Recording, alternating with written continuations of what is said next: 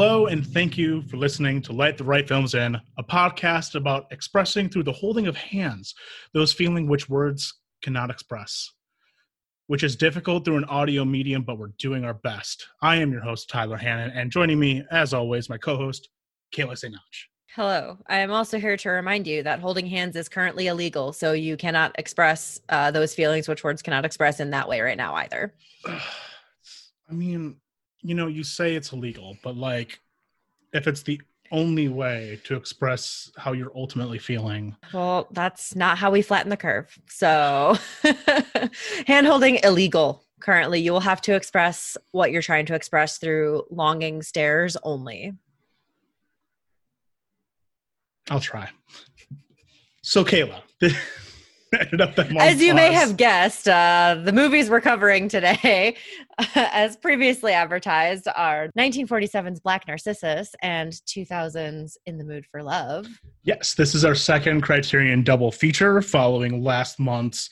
This is our second Criterion double feature following last month's The Eyes of Laura Mars, No The, and The Hunger. And last week we released our May Recently Watched episode on which we talked Swallow, Sinister, Blow the Man Down, and Martyrs. Got them all. But this week we're leaving our horror roots behind. In part, I think it's going to come up a little bit, but we're talking about, we can talk about longing, love, passion, or maybe we could just say two movies that are really horny in which people really want to fuck, but try really hard not to because of principle. They're very classy, horny movies. I will say that. Now, Kayla, we are going to start with 1947's Black Narcissus. This is the story of a high endeavor that tried and tested a woman in the remote background of Asia. The story of a prince and a beggar maid, and of a nun who gave up her vows. Why should we want to keep you here against your will? Because you're all jealous of me. Especially you. The clash of strong personalities. I understood you wanted to see me. We want to talk to you on business. I suppose you want to talk to me on anything else. Sorry. I don't know why you are being so rude to me, Mr. Dean. I have to talk business with you, whether I like it or not. The contrast of present peace and self-denial with the rich memories of the full years that have passed.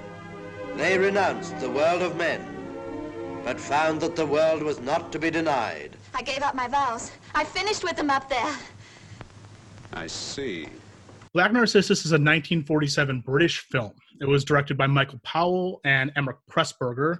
They are a multi-Oscar winning filmmaking team. They made 24 movies together, often with writing, directing, and producing credits.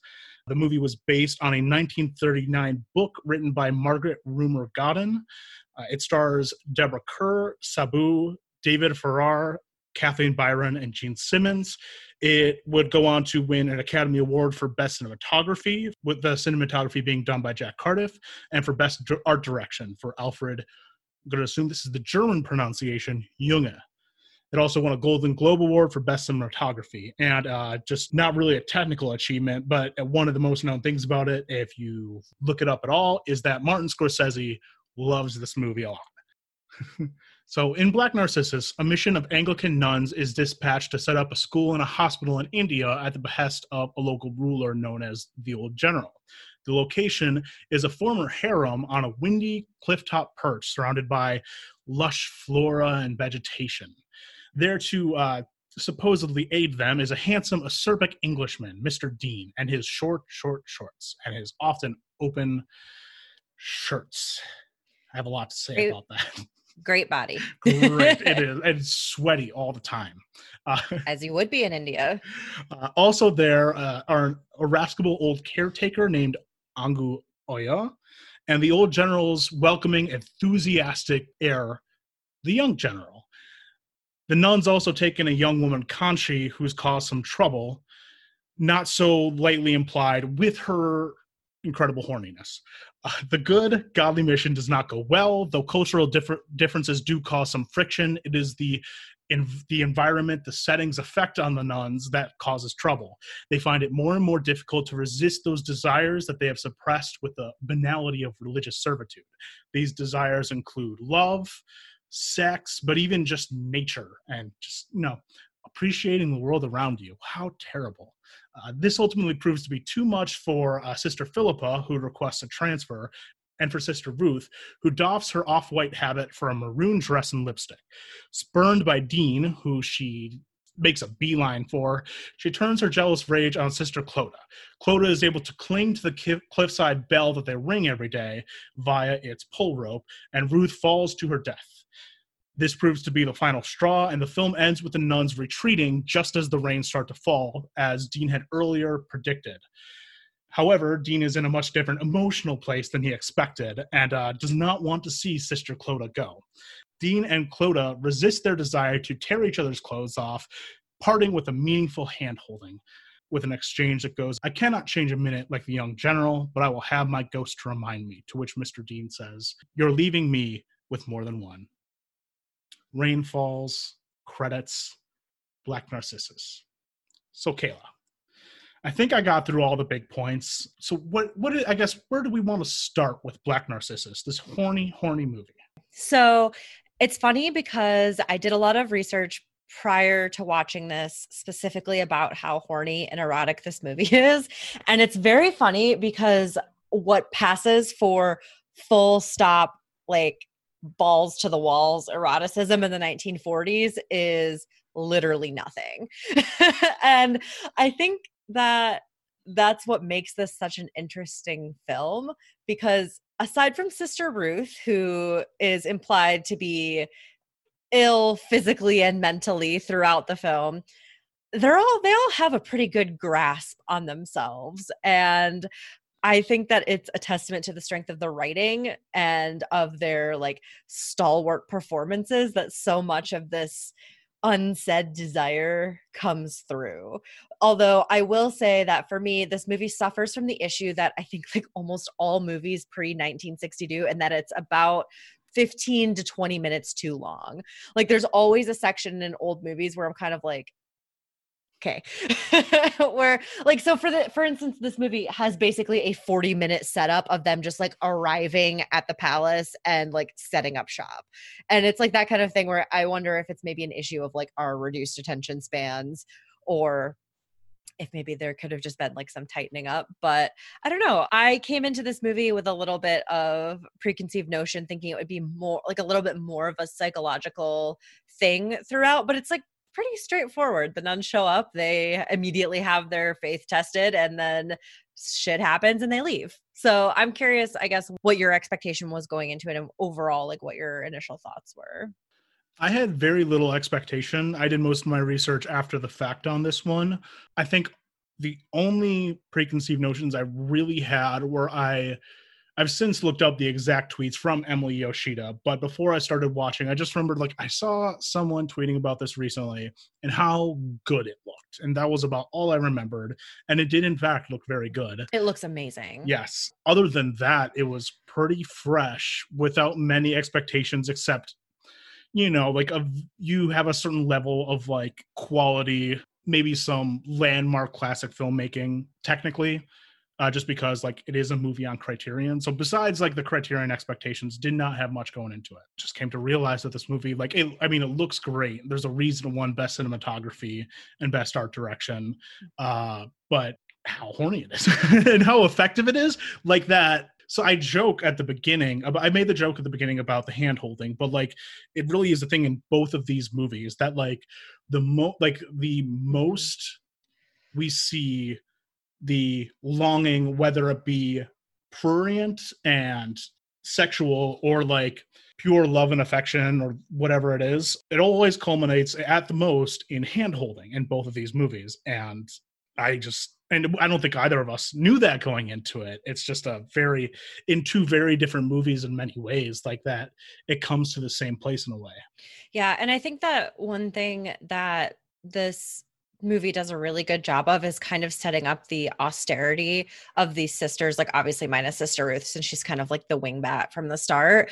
But with Sister Clodagh in particular, like one, Deborah Kerr is, if you are unaware of this, Deborah Kerr is one of the greatest British film actresses of all time. She is widely considered to be one of the most graceful people to ever be on screen. She has given 1,000,001 amazing performances. Another one that I definitely recommend is kind of like a repressed sexual woman entering into an unfamiliar environment is The Innocents, which is a horror movie from the 1960s that's really good.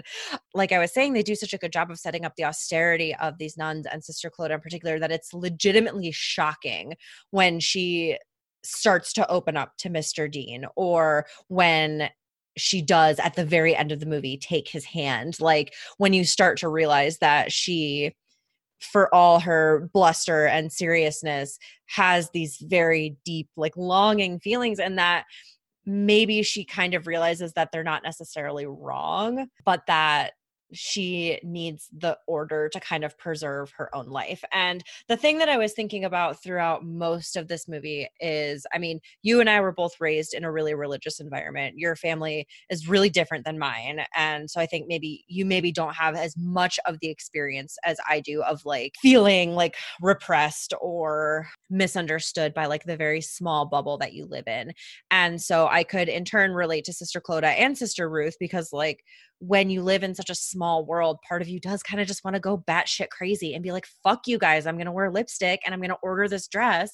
And then part of you is like, this is the only thing I've ever known and it keeps me safe and happy and I should do that. And I think that it's really telling that the things that quote unquote tempt the sisters are not all necessarily love or sex or, you know, romantic things. Like Sister Philippa is distracted by the garden, like the nature scenes. And I think that when you grow up in such an insular community, and I guess they're not really growing up, but like when you are in such an insular community and you're only with those people all day, every day in the same like building all day, every day, it's really easy to stick to that faith and to keep yourself like on the chain, so to speak.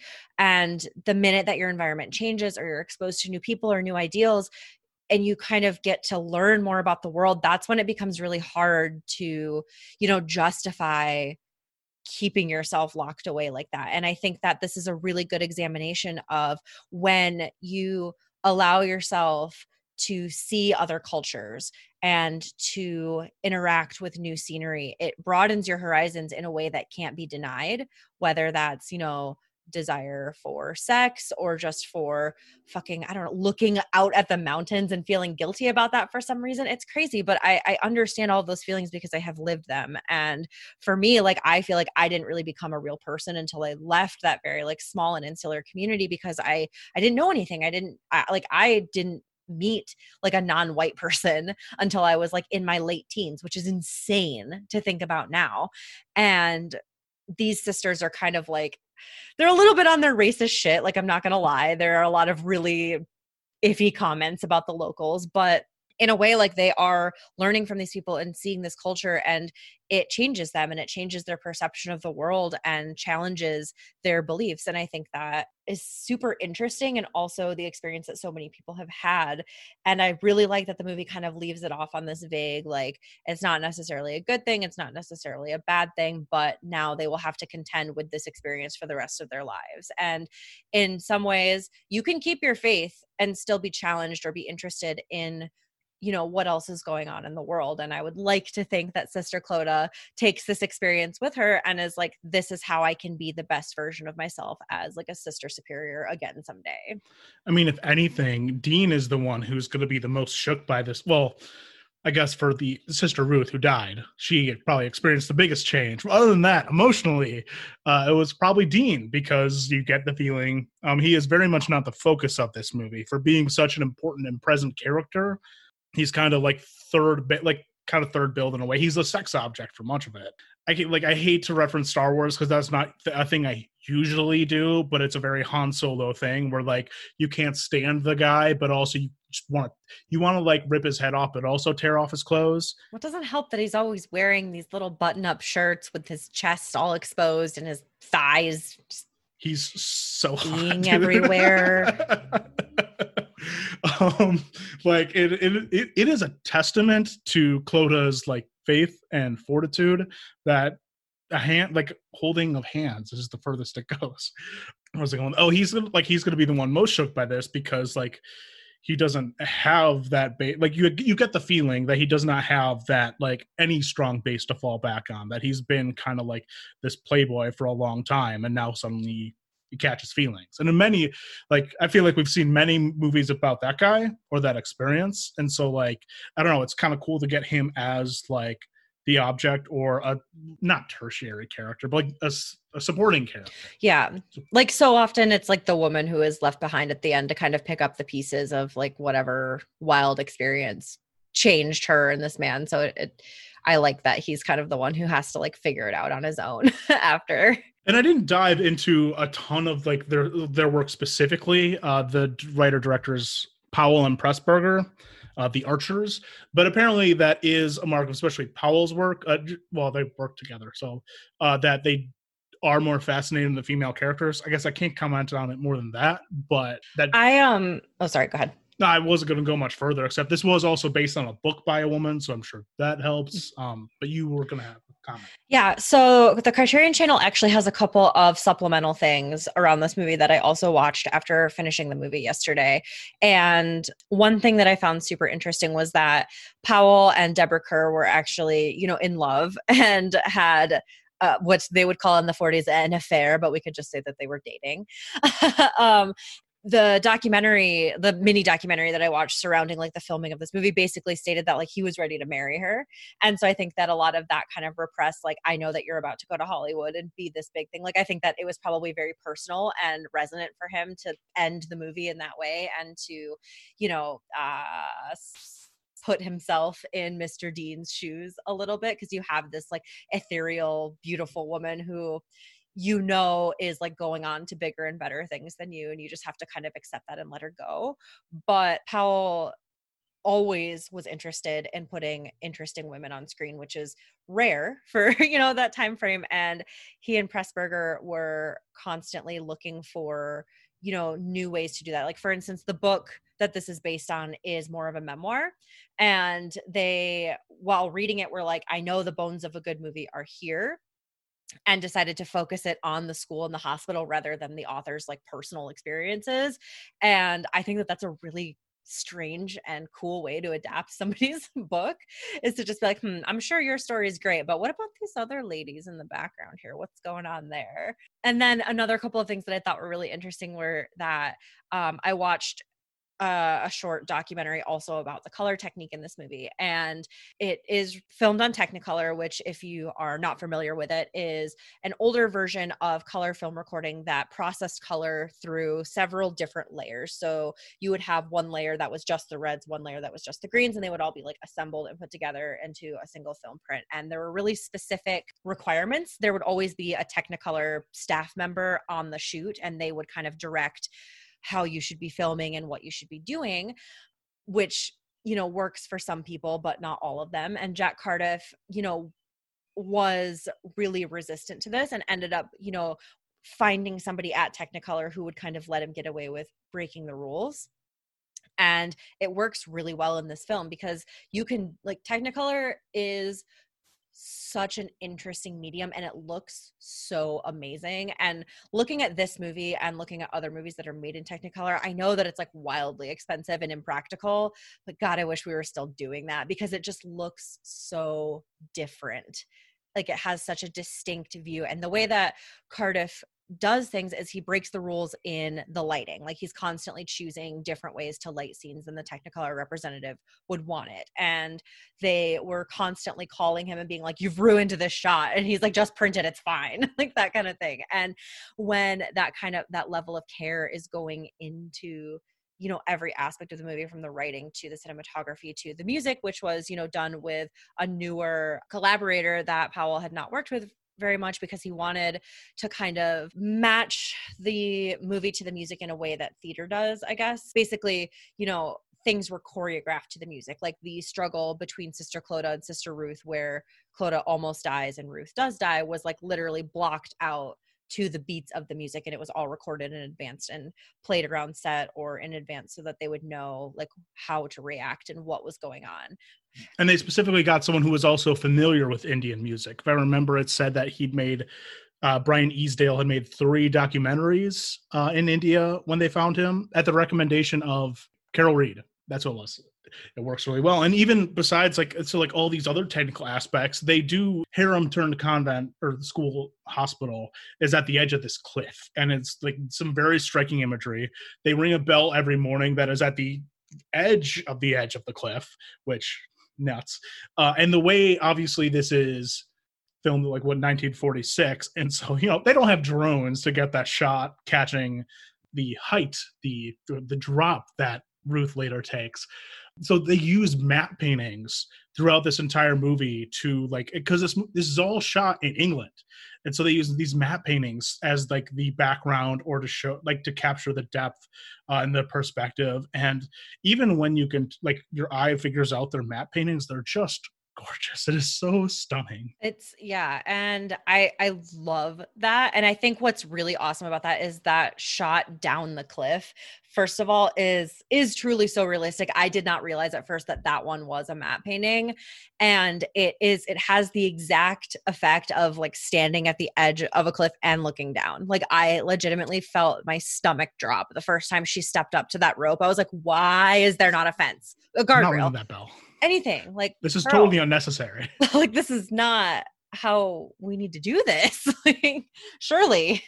But yeah, one thing that I feel like we should bring up, like, the whole movie was shot on a soundstage and not in India.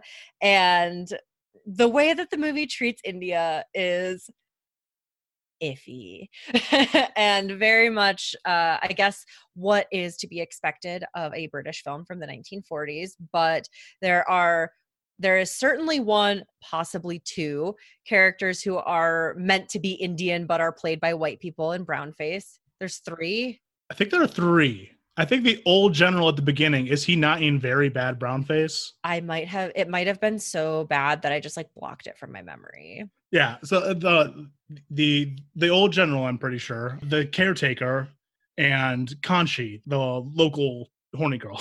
Yes. So, and then possibly Aya as well. But we were debating all of these totally unnecessary. Yeah. Well, we were debating this beforehand, because I was like, is Aya just a crazy English woman who lives up here? Or is she supposed to also be an Indian character? Because her accent doesn't make any sense. It's just an English lady accent. Kanchi is a little bit more like, they try to make her quote unquote act Indian, in that like she has like a dance sequence and she wears this big nose ring. But yes, it's very blatant and bad brown face. and so the thing with Kanchi is that she barely has any speaking lines. She exists to make the horniness very textual in seducing the young general. And you could see why it happened, besides that it's shot on a soundstage in England. She's played by Jean Simmons, who had just been who's basically an ingenue on the come up. She'd just gotten cast in Hamlet, for which she'd get a supporting actress nominee the next year. So they got a hot young ingenue to play the person who basically just like eye fucks the young general and has to be convincing and seducing him, which she does. She does a good job at doing that, but yeah. There's no reason it has to be Gene Simmons.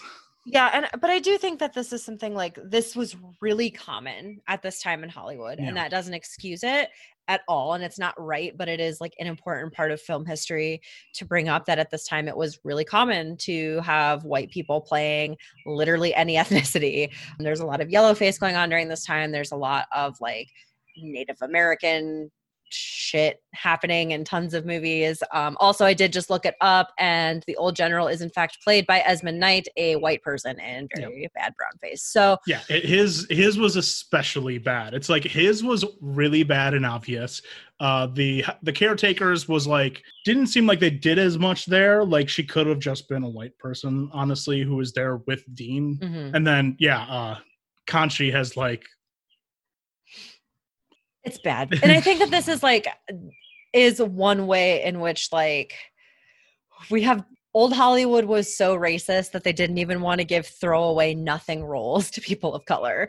And that is a super shame, and something that we are still trying to kind of rectify in the movie industry. And like how it happens now, though, is that they'll take any ambiguous character and be like, this is a white person instead of casting anybody who isn't white. And so I just think it's important to like bring that up and at least mention it, because while the movie is really good and has a lot of stuff going for it, that is kind of an unfortunate blight that I would not want to just like completely not address. The young general is played by a man of Indian descent. So it's a bit like, at least they got, I don't know. Yeah, I looked up his entire filmography, by the way, and it's rough. It's literally like Arabian guy in this movie, Islamic villain in this movie, Indian guy, and it's bad. It's, yeah. Old Hollywood was a time. I mean, this role sounds better than those other ones, at least. Yeah. This is a real, like, actual substantial role, though, where the young general is like a learned man who also, you know, makes a mistake and then learns from it in a way. Like, he runs away with Conchi, and it's implied, I think, that they just have sex. Like, I don't think that they get married or anything. And he comes back to kind of like confess to Sister Clodagh and apologize for leaving because she had broken convention by allowing him to study at the school when it's normally reserved just for like women and girls. And I think that she is also feeling some guilt over, you know, allowing herself to kind of stretch the rules a little bit and then having it thrown back in her face. And he basically is like, I realized I made a horrible mistake and that I shouldn't have done it. And I just want to tell you everything that happened so that I can be done with it and return to my studies. And she's like, okay, I'm leaving. His dad's also paying the bills. That's true. Yeah. She's like, fine, whatever. Like, that's fine, I guess. But I think that Conchi is a really interesting figure in this because she kind of represents everything that the nuns wish that they could do and how they could act. And especially for Sister Ruth, I think that Conchi's arrival is a real impetus to her, you know, kind of deciding to ditch her vows and go for it with Mr. Dean, even though Mr. Dean literally is like, I've never spoken to you before, which is rough. That's right. But fair and true. He's actually really like pretty decent with Sister Ruth. He's like, hey, let's we barely talked. Can we, like, I'll walk you back up to the school. Let's get you back to bed, buddy. I see nice lipstick, real good.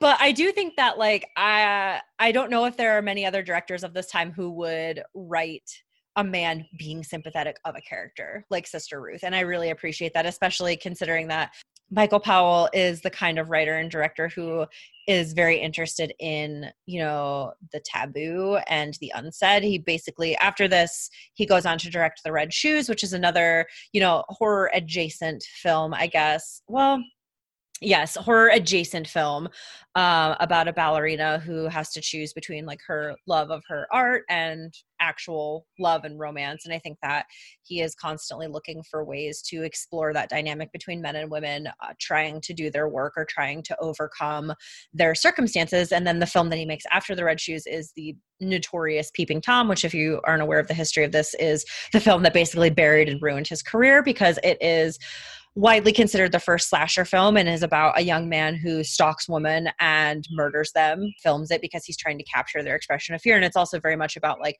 working through the trauma, well, not working through, I guess, but having been raised in a traumatic situation and, you know, acting out on that impulse. And here it's not necessarily trauma, but it is, you know, this is my belief system and we are in this together trying to figure out how to navigate it. And we can't be together, but we want to be. And, you know, I think that it's something that he explores in many different ways throughout his films, whether it's like murder or eroticism or career stuff. Yeah, I'd somehow missed that, even though I've heard like Peeping Tom is often cited, you know, as one of the first slashers, as I'm pretty sure there's some POV, like killer POV camera work in there that is among like the OG, like we go back to Halloween and then Black Christmas. And then sometimes in these discussions, we'll wander back to Peeping Tom.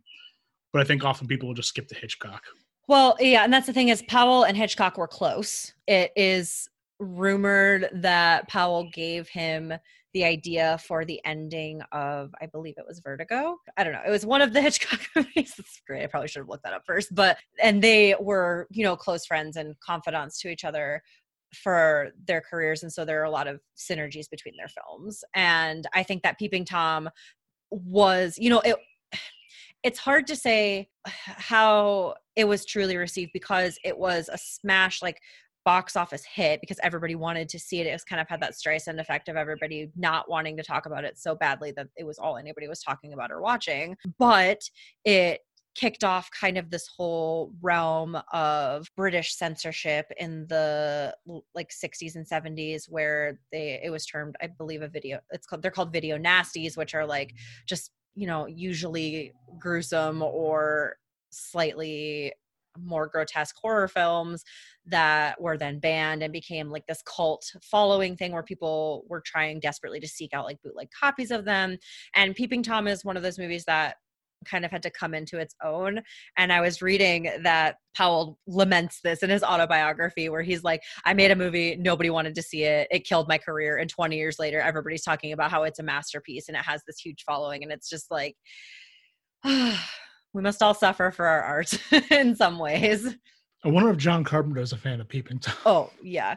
And that's the thing, too, is it's definitely one of those things where it's a Rosetta Stone for so many movies. And I think that, in a way, now that I've seen Black Narcissus, I can kind of see the influences throughout film history as well. And I think that Powell just is one of those very influential filmmakers that you kind of scroll through his IMDb and you're like, oh, okay, that makes sense. But you would never, unless you're like a real deep into it film buff, you would never off the top of your head be like, ah, yes, the great filmmakers like Kubrick, Hitchcock, and Powell. Like, you know, like he's there, but he's like the bones of it, not the face of it. Doesn't sound like a very rewarding place to be, but hey, it's fun for a rube like me to stumble upon. Yes. I think that pretty much wraps up our discussion of Black Narcissus, unless you have anything else that you wanted to add. Did I bring up Ferrara's thighs? Did I mention those? I mentioned them briefly, but if you would like to also mention them, please go ahead. I mean, they're just always there, peeking out of those shorts, usually sweaty. It's just... He's got good chest hair, too. He's real hot. Yeah, chest hair is not normally like my thing. It's actually embarrassing to me how attractive like 1940s men are to me. Like, whatever's going on with his hair, which is just like sweaty. Probably it's just like that, but it's like also like tousled up in a certain way. It's like wavy. It's like an OG bedhead look or something. That's good. Yeah, it's really good. It's real hot. I get it. Overall, Powell, good and interesting. Pressburger, good and interesting. Mr. Dean, hot. Sister Clodagh, unshakable. I will say, like, it's not like going back to what we were discussing earlier. I don't feel an ounce of judgment in this movie, even with Ruth, who like is so horny it drives her nuts. Like it goes almost like it's at least horror adjacent in the end in her imagery. When Clodagh opens the door on her in that maroon dress and the look on her face, and later when she emerges in the rain, this like close up on her very pale and just like her pale face that just really looks deranged. Like and that's, I guess we didn't touch on Sister Ruth too much. I think that she is the one who's portrayed as like physically ill throughout the movie. And, you know, kind of looking at it, I think it's literally just stress. Like she's just stressed out because she's taken this vow and she doesn't know. Yeah, she's not meant to be a nun. And I get the feeling at first when they were in the very beginning of the movie, when they reference her being sick in a way, I thought for a moment, because a lot of times women who were sick and sent to convents were pregnant. And so she probably wasn't pregnant, but I get the feeling that like this is definitely just a woman who was maybe a bit too wild, and either her parents or whoever was responsible for her were like, you're going to go to the convent, you're going to learn about being a godly woman, and then you can get married when you leave. And the convent didn't know what to do with her either. They're like, maybe a change of scenery will help, is basically the logic for sending her. Yeah, and I also do like, though, that like even though Sister Clodagh clearly doesn't really want her there, she does take her role as Sister Superior really seriously, and she never uses it as an all-powerful, like, I'm in charge and this is what we're doing. Like, she is constantly trying to look for ways to build her community and empower them. Like, she wants to find something for Sister Ruth to do. She wants to make sure that Sister Philippa stay, like she doesn't want her to leave, you know. She's like, okay, we messed up the garden because we were distracted by nature, but now we know, and now we can pray together and keep focus, and you know, we can hold each other accountable to this vow that we've taken. And I just think that that's also a really interesting take to have on like a nun in charge, when so much of like nuns in charge media is like super mean, abusive woman, like unreasonable, prude. Like she is just a really real character who has her own memories, her own struggles, but is also trying to do the best in this role that everyone knows she's not really ready for. And I don't think she's necessarily trying to prove that she is. I think she just wants to do her best. And, you know, like even at the end of the movie, she's like, it's what I need to not be in charge right now. And maybe someday I can be again, but right now is not the time. And it'll be hard for me, but I can live with it. And I think that that just is what really seals the deal for this movie, is that not only are the female characters given, you know, agency of sorts, they are complex, they are all interesting, and they all have their own journeys, and you go with them and you feel every step of it, and none of it feels unearned or rushed, or like so many movies from the 1930s, 1940s have this ending where it's like, and then she either died or she became a perfect person and wife. Like it really just lets the narrative breathe, and it lets her, you know, arrive at this place of imperfect resolve. Yeah, and man, that makes me just like thinking of some of the other movies I've seen too. It just makes me appreciate the ending even more. Like even going back further, the way it crescendos, I don't know. It feels, I don't know if modern is the right word, but it feels very natural, and it doesn't feel rushed in the way that they often do. Could extend this forever with also, I thought this, but it is interesting how religion is like really a set dressing for this. Like much like how the cultural clashes are like there, but not really a part of the movie that much. The religious part, for being like the structural aspect, the actual religion, like Christianity, or, you know, Anglican Christianity, isn't really that at issue. It's more the structural nature of being a nun and suppressing everything else. It's not about being religious. This movie is not about the religious part of being religious, the doctrinal part of being religious. It's about like that structural suppressive nature. Well, and I think that this is another and also, but one thing that that makes me think of is how throughout the film they contrast the sisters with the Brotherhood of Monks, who is there before them. And the idea is that for nuns, like their aim is to keep busy and to keep working and to, you know, enrich the community. And the monks' job was basically to sit around and pray and think. And that's just kind of a reflection of the societal roles that men and women are expected to play throughout all of history. Like women have to work hard and they need to stay busy so that they don't fall prey to their dumb thoughts and like their hysteria. Whereas men, they should be thinking all the time because they're great and godly and et cetera, et cetera. It could go on, but the whole, like, it is just really striking that both of them failed, but the women are seen as more of a failure because like they weren't they were distracted, quote unquote. They weren't like working hard enough. Whereas like whatever the monks were doing was pure distraction at its finest. You're just sitting around and thinking and praying. Good movie. Pretty great movie. Yeah, good movie. Unfortunate about the brown face. It's really unfortunate about the brown face. Which I don't want to be like too dismissive of, because like it is a legit, like this movie has brown face and brown face is bad. Yes. Official stance of LTRFI. Brown face is bad. That's not how I want to transition to a next movie. Hand holding is good. And hand holding is good. And people are hot. Yes. Speaking of, the second half of our double feature this week is 2000's In the Mood for Love.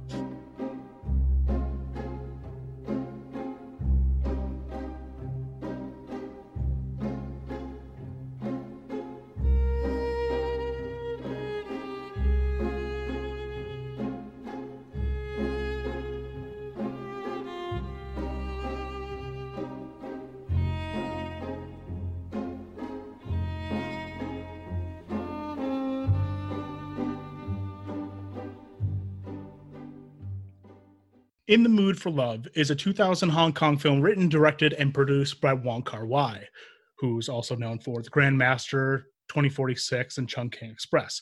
It stars Maggie Cheung and Tony Leung. It debuted at the 2000 Cannes Film Festival, where it was nominated for the Palme d'Or, which is the top prize at Cannes, and it won Best Actor for Leung and the Technical Grand Prize for Christopher Doyle, Li Ping Bing, and William Chang. It was Hong Kong's submission to the 2001 Academy Awards, but was not nominated. That was the year that Crouching Tiger, Hidden Dragon won. And, I mean, it is a famous landmark film. It appears on many notable best films of the 21st century, or like best foreign films, like many of those lists. It's considered a great work by a great director. The film itself opens on Chow Mo-wan and Su Li-jen renting rooms in adjacent apartments on the same day in Hong Kong of 1962.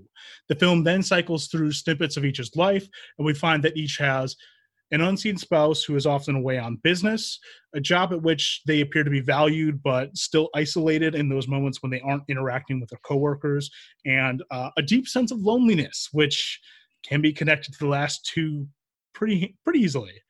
We then see chance encounters and near misses between these two, especially at a local noodle shop.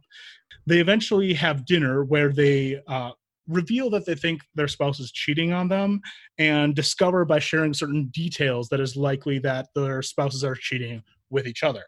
The two then reenact how they think this might have happened. They start to spend more time together, strictly and explicitly platonically. We see them engage in shared interests like these martial arts serials that Chow starts to write, and we see them anticipate each other's needs, such as when Sue makes some sesame syrup for a sick Chow. Chow rents another apartment so they can avoid suspicion when they hang out, still platonically. But despite their stated determination to not be like their unfaithful spouses, the two eventually reveal that they have feelings for each other, mainly Chow. In terms of the revealing of those feelings, Chow takes a job in Singapore. He states that this is to go away since Sue won't leave her husband, but he does end up sending her a message asking her to join him if there were to be an extra ticket, hypothetically. It's my context added. We see him waiting in a hotel room and then leaving, and then we see Sue arriving too late, where she says a single tear. The next year in 1963, we see Sue visit Chow's apartment while he is at work, his apartment in Singapore. She calls him, but when he picks up, she doesn't say anything. Later, he returns to his apartment and finds a cigarette with lipstick on it, which is how he realizes that she was there. Then we jump to 3 years later, 1966. Sue returns to her old apartment. The landlady is moving out, and Sue rents the apartment from her. She learns that the neighbors next door have moved, staring longingly out the window at the other apartment. And we've seen her stare out this window longingly many times. Later, Chow returns to his old apartment next door. The landlord is gone, but the new owner says a woman and her son have rented the apartment next door. Chow never realizes that this woman is Sue, and he leaves. Chow later tells a friend from work, a work friend in Singapore, about an old custom where someone would go up into, like, on a mountain or on a hill, carve a hole in a tree, and whisper a secret into it a secret that you want to keep secret. Whispers a secret into it, and then you cover it with mud. Later, we see him at an old monastery in Cambodia, still in 1966. He sees a hole in the wall of this, like, abandoned monastery, or decrepit. It's like a ruin that people visit, it seems like. He sees a hole, and we see him whisper into it for a long time. After a few cuts, after he leaves, we see that the hole has been filled in with mud. Then a black screen appears, and text on the screen says, "He remembers those vanished years. As though looking through a dusty pane, the past is something he could see but not touch. And everything he sees is blurred and indistinct." Yeah. End credits. Man.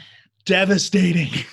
So I don't even know where to start. First of all, this is totally accidental, but it is this month the 20-year anniversary of the premiere of In the Mood for Love at Cannes Film Festival. I'm just really good at accidentally doing stuff like that. Man. So this is a movie that has been on my radar for a really long time to watch. And I think for a while I had it kind of confused with Ang Lee's Lust, Caution, and thought it was more of like a thriller than just a pure like romance drama. And so going into it, I was expecting a little bit more of like intrigue, I guess.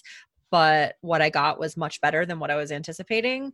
And it's just talking about like movies that are shot beautifully and have incredible color. I actually at one point looked up to see if this movie had also somehow been filmed in Technicolor just because of the way that the reds and the greens pop in this, but no, it's just good cinematography.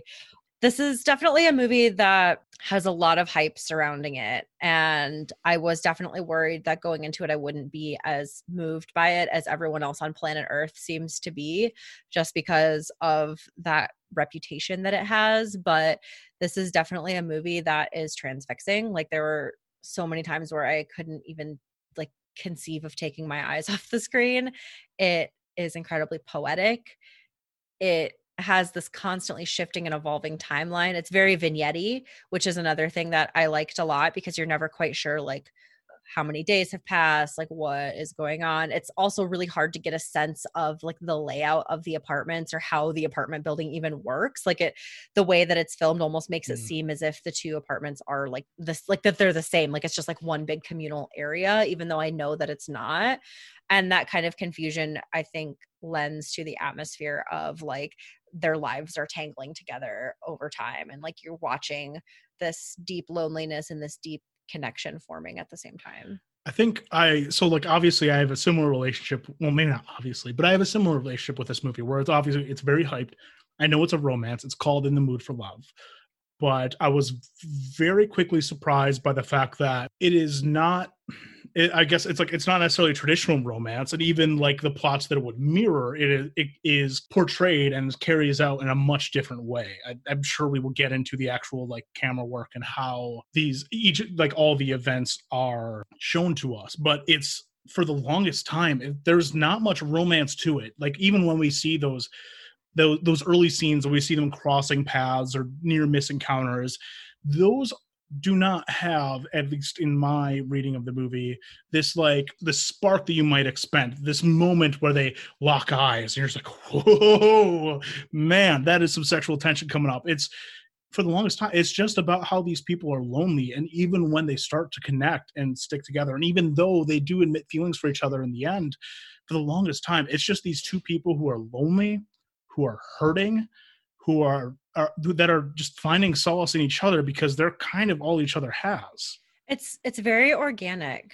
And I think that that's what I like about it, is that like love in real life is not always like an instant spark or an instant connection. It takes, and like that definitely happens for people, but like the best relationships, in my opinion, that you can have, whether it's love or friendship, are relationships that you cultivate and that you tend to, and where you find common ground and you work to make that connection rather than having it just appear for you instantaneously.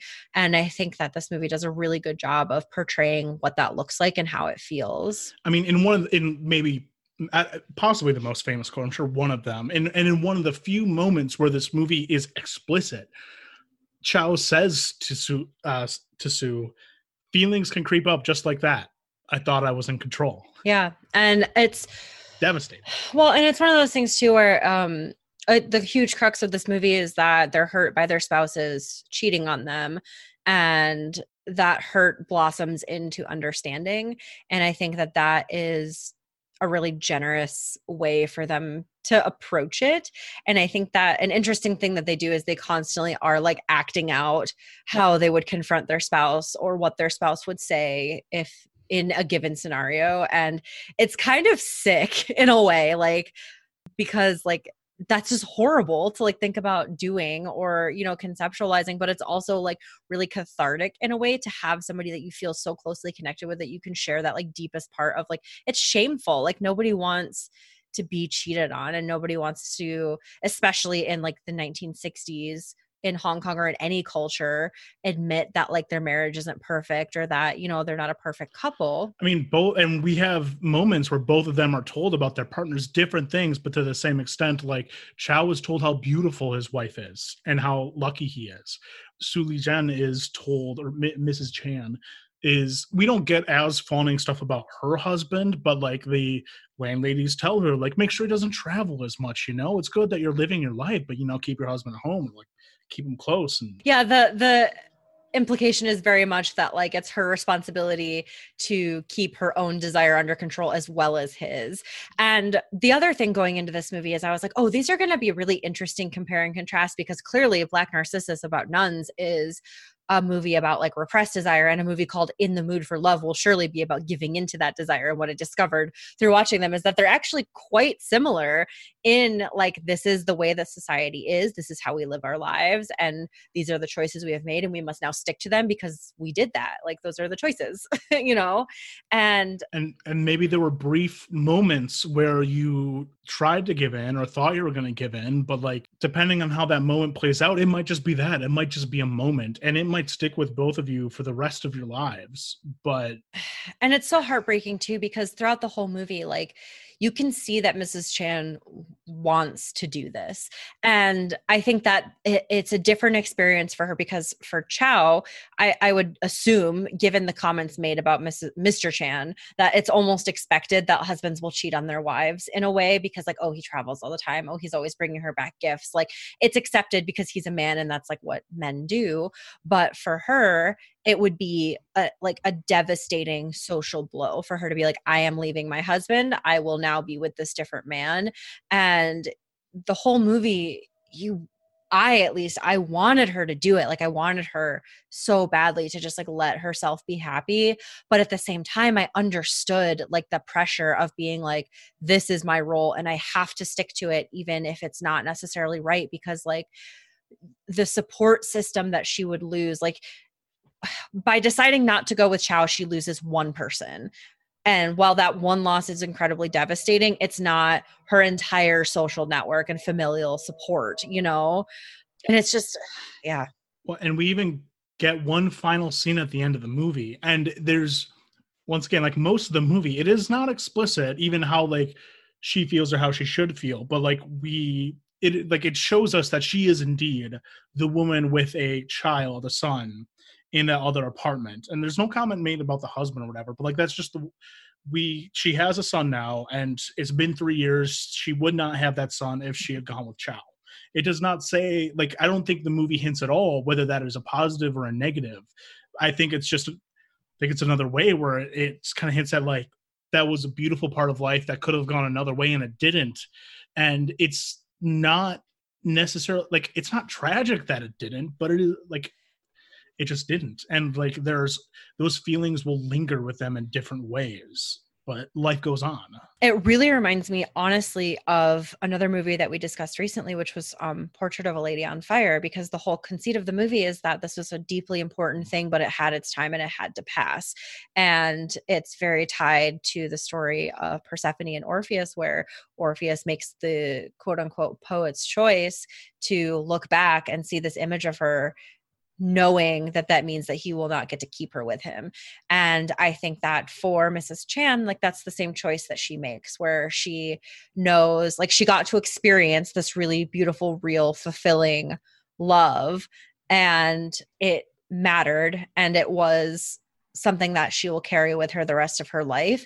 But she has a duty and, you know, a life that she leads in a way that she wants to continue her life. And she does that. And I think that this, for me at least, the son is a positive note, because it's like what she was lonely, and what she wanted was a companion. And her husband clearly is not willing or can't give that to her, but he did give her the thing that she needed, which was, you know, somebody to spend time with and be with her. And I think that her journey and Chow's journey are very different in that. For Chow, I think he will always look back on this as like, at least based on him like sharing this deep secret, like maybe he's more at peace with it than I realized. But to me, it seems like she is at peace and she has moved on with her life, whereas he, you know, considers this the thing that he will always be thinking about instead of like moving on from.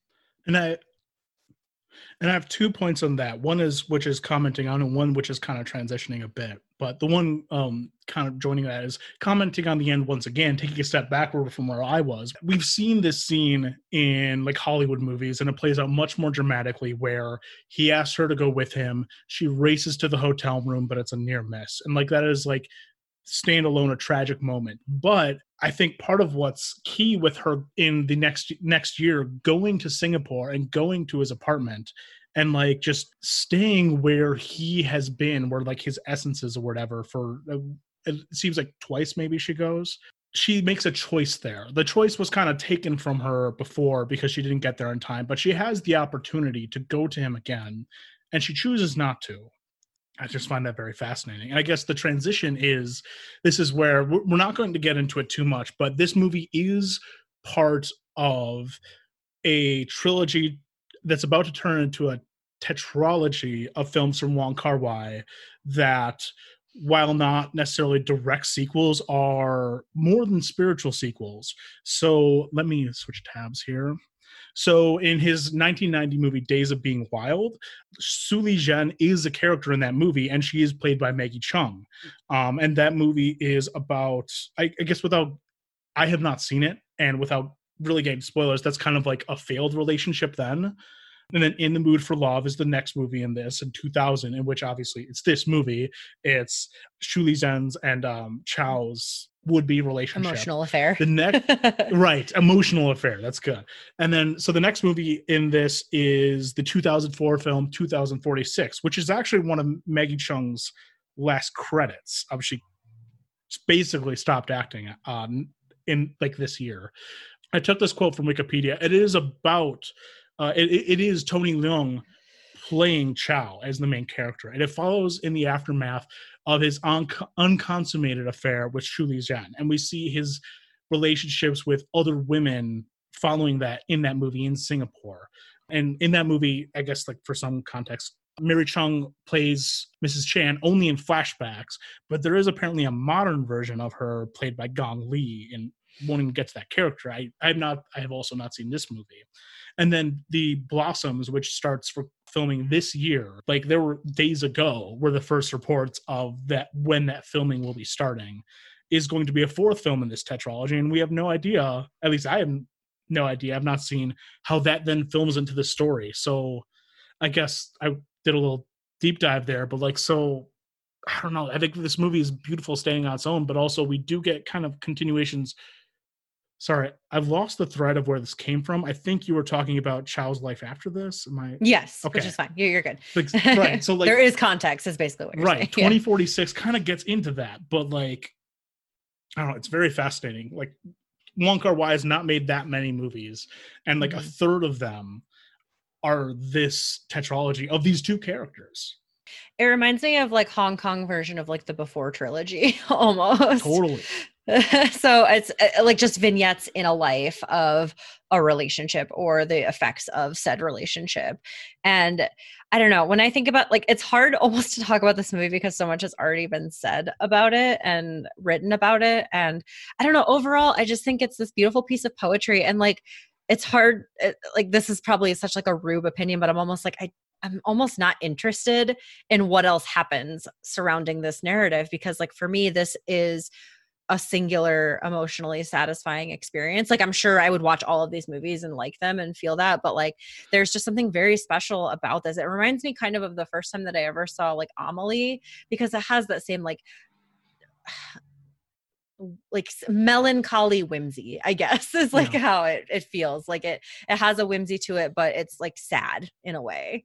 And that movie has a happy ending, whereas this one has a more like neutral ending. But I don't know. It's just, it's poetry. I don't know. It's beautiful. And truly, the way this movie is made is like, I mean, it's abstract in a sense. Like, I was trying to come up with words for it. And one I found is IndieWire called the, I just was trying to figure out how to describe the camera work. And it's tough because like, it's like abstract and it's about these like fleeting moments, but also the lingering impact with them.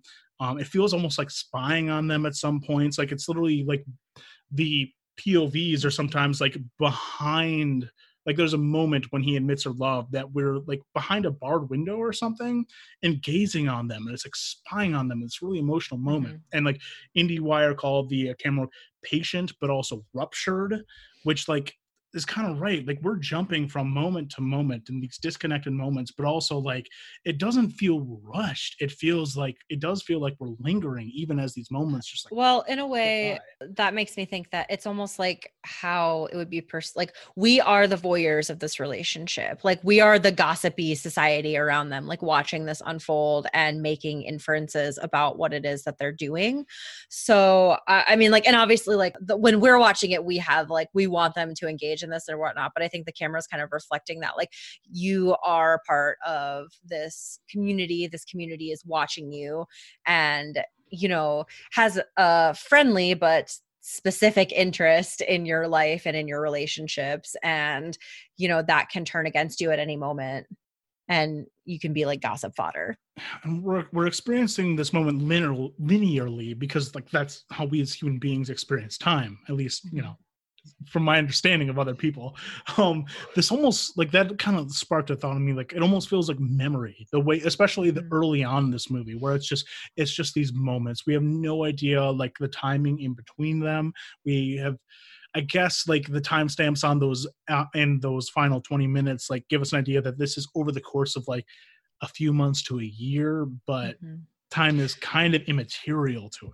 And I think that it also is interesting how I think that the timeline kind of solidifies as they get closer, because the beginning of the movie is very choppy. And I think that it's kind of the reflection of like that isolation and loneliness. Like you're like when you're depressed or, lonely, like you are like your life is vignette like that. Like it's like, okay, like this happened, I guess. And I kind of remember it. And like, and then as you start to have a more distinct relationship, or maybe not even a relationship, but as you are more involved in the world around you, as opposed to being isolated, it solidifies into like, okay, this is this entire week. And now I have like a full memory of these events happening instead of just like remembering bits and pieces of it. And I mean, I don't know that I have much to comment on it, but like a part of the what was it?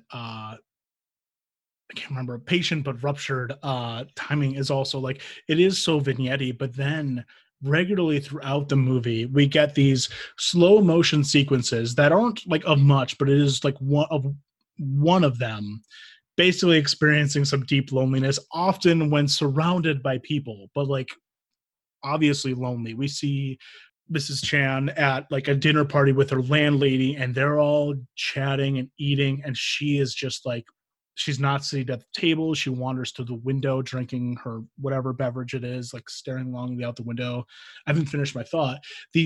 Throughout, we get these slow motion scenes that are just of them being in the world by themselves, whether it be walking to the noodle shop, staring out the window, surrounded by coworkers, but like disengaged, set to this Yumeji's theme, it's called. It's actually from another movie. And just, it is part of the aching beauty of this movie and the like fractured time of it, where it moves so quickly and then slows down and yet never feels inconsistent. This movie, oh god, I like it the more I talk about it, and God, it's stunning. Yeah, I really like, I don't know, I don't really have a lot else to talk about it, because I truly feel like it is a movie that should be experienced, and it is just so beautiful to watch and to experience all of these feelings.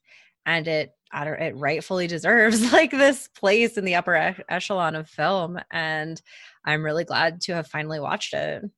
I've talked about many times about how I wait too long to watch movies because I'm like, oh, it's got to be right. And like, this isn't like, despite what we've talked about and how much this movie is about like lonely and love unconsummated. And as we've said several times, like the love is consummated is in the holding of a hand and just the emotion that you feel in the holding of that hand when it takes place in both these movies. But it's not a hard sit either. No, it's cathartic. It feels like life. Like I think in a way, like we all have a person somewhere that we're like, if I was in a different timeline, maybe my life would be with this person. And I think that can be sad, but is an almost universal experience. And it's something that we understand, like builds who we are as a person. And again, like we make the choices that we make, and we choose who we want to be with and who to stay with and where to put that effort in. And I think that is what makes this movie easy to sit there and easy to watch. It's heartbreaking, but in a way that is eventually understandable and, again, cathartic. Right. You feel truly bitter. Like it's bittersweet at the worst, but it is like catharsis is good. Oh yeah. Sometimes we do that. Yes, I know. And it's like, and that's like, again, a thing where in so many movies that could be played off as like creepy or stalkery, but those two characters know each other so well that they know that is what had to happen and that it's okay that it happened. And it shouldn't be any other way. Like they shouldn't meet up actually in Singapore. And it's probably for the best that they miss each other in the hallway of their old apartment, because once you've made those choices, you have to commit to those choices and you have to move past them to live your life. If you're constantly living, in the shadow of what could have been, you can't have a fulfilling life. And I think that that's perhaps the conclusion that they both come to, whether it's, moving on and having a son or telling your secret to the monastery and leaving it there. And, sometimes we break into that person's apartment and just like sit in their aura for a while and reminisce about what could have been, but we don't take those decisions. Yeah. So that's that, I guess. A really good, that is a thing that happens. Proud of myself really for like really honestly accidentally throwing that together. Like that sounds really narcissistic, but like it was very much a fluke. I was just like, these movies are about horniness, I guess, so they can go together. And it was a really like good double feature. So, and you'll always have that moment where you held hands. Terrible. Yeah. So that has been this week's episode on Black Narcissus and In the Mood for Love. I think we both highly recommend watching either of these movies. They're very different, but very similar in a lot of ways. Turns out it's horniness unrequited, unfulfilled. In June, we will once again obviously be doing a recently watched episode. We are looking to have some guests on this month to talk about some stuff. More on that to come. They will be announced probably on the episode or maybe slightly before the episode is recorded. I don't know. Our next Criterion double feature will definitely have a guest, and that guest will be our friend and producer, Landon DeFever. And we will be covering Fat Girl, directed by Catherine Berla, and The Piano Teacher, directed by Michael Haneke. I hope I pronounced both of those right. Oh my God. I forgot that was a Haneke movie. Okay. Just got to steel myself. I'm looking at the descriptions of these earlier. I believe these are both going to be some suffering movies, which considering that the last movie Landon made us watch was Happiness by Todd Solondz. Not surprised. Thanks, Landon. Hey, Landon, you okay? Buddy? It's going to be great though. So you can tune in next month for those things. In the meantime, everybody continue to stay healthy and safe. Remember that even if stay-at-home restrictions are lifted in your state, that does not mean that COVID-19 is over. So continue to be smart about how you're doing things. Subscribe, rate, and review.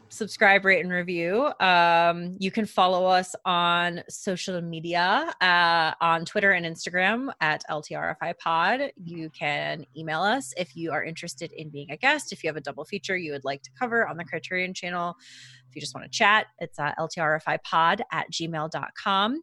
And last but not least, you can, if you feel so inspired, contribute to us financially for as low as $1 and up to as many dollars as you feel like on patreon.com/ltrfipod. We have a couple of different reward tiers. $1 is We Thank You on Thingy. If you donate $10 per month, you get to choose a movie for us. And that does not have to be a Criterion Collection movie. You can just choose a movie and we will do it because you gave us money. The money that we've received from Patreon thus far, we use to purchase the Criterion Channel subscription that we are basing this year's project on. We are currently using the monthly stuff. It's just sitting there, but in theory, it's paying for like our Zoom account that we now have to have due to global quarantine and all this other stuff. So we really appreciate everybody that has contributed to that. And if you would like to sign up, you are more than welcome. And we've been discussing adding more stuff. I think I say this every time, but at some point we will. Yeah, we have 2 episodes a month now, which is like good. I think we've discussed adding, like, if at the $5 tier you get to pick you get to force us to do something for the recently watched. Yeah, we'll get there. Think about it. We'll discuss with the team. And of course, only donate money if you can afford it, or like Yeah, times are tough right now. So it's kind of weird saying, "Hey, why don't you toss a few dollars our way during this time of global pandemic?" Yeah. So no worries if you can't. We're cool. Make sure to support and be nice to the essential workers in your life, whether that's healthcare professionals or grocery store employees or coffee shop people. Let's just all try to stay kind and good to each other during this time. And we will see you guys next month.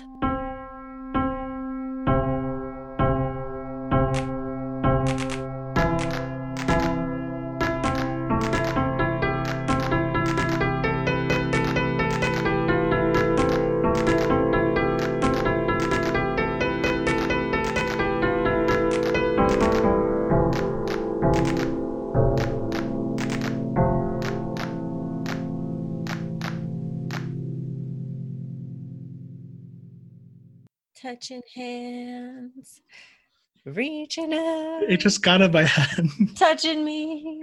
Well, because like touching you, sweet Caroline. Ba, ba, ba.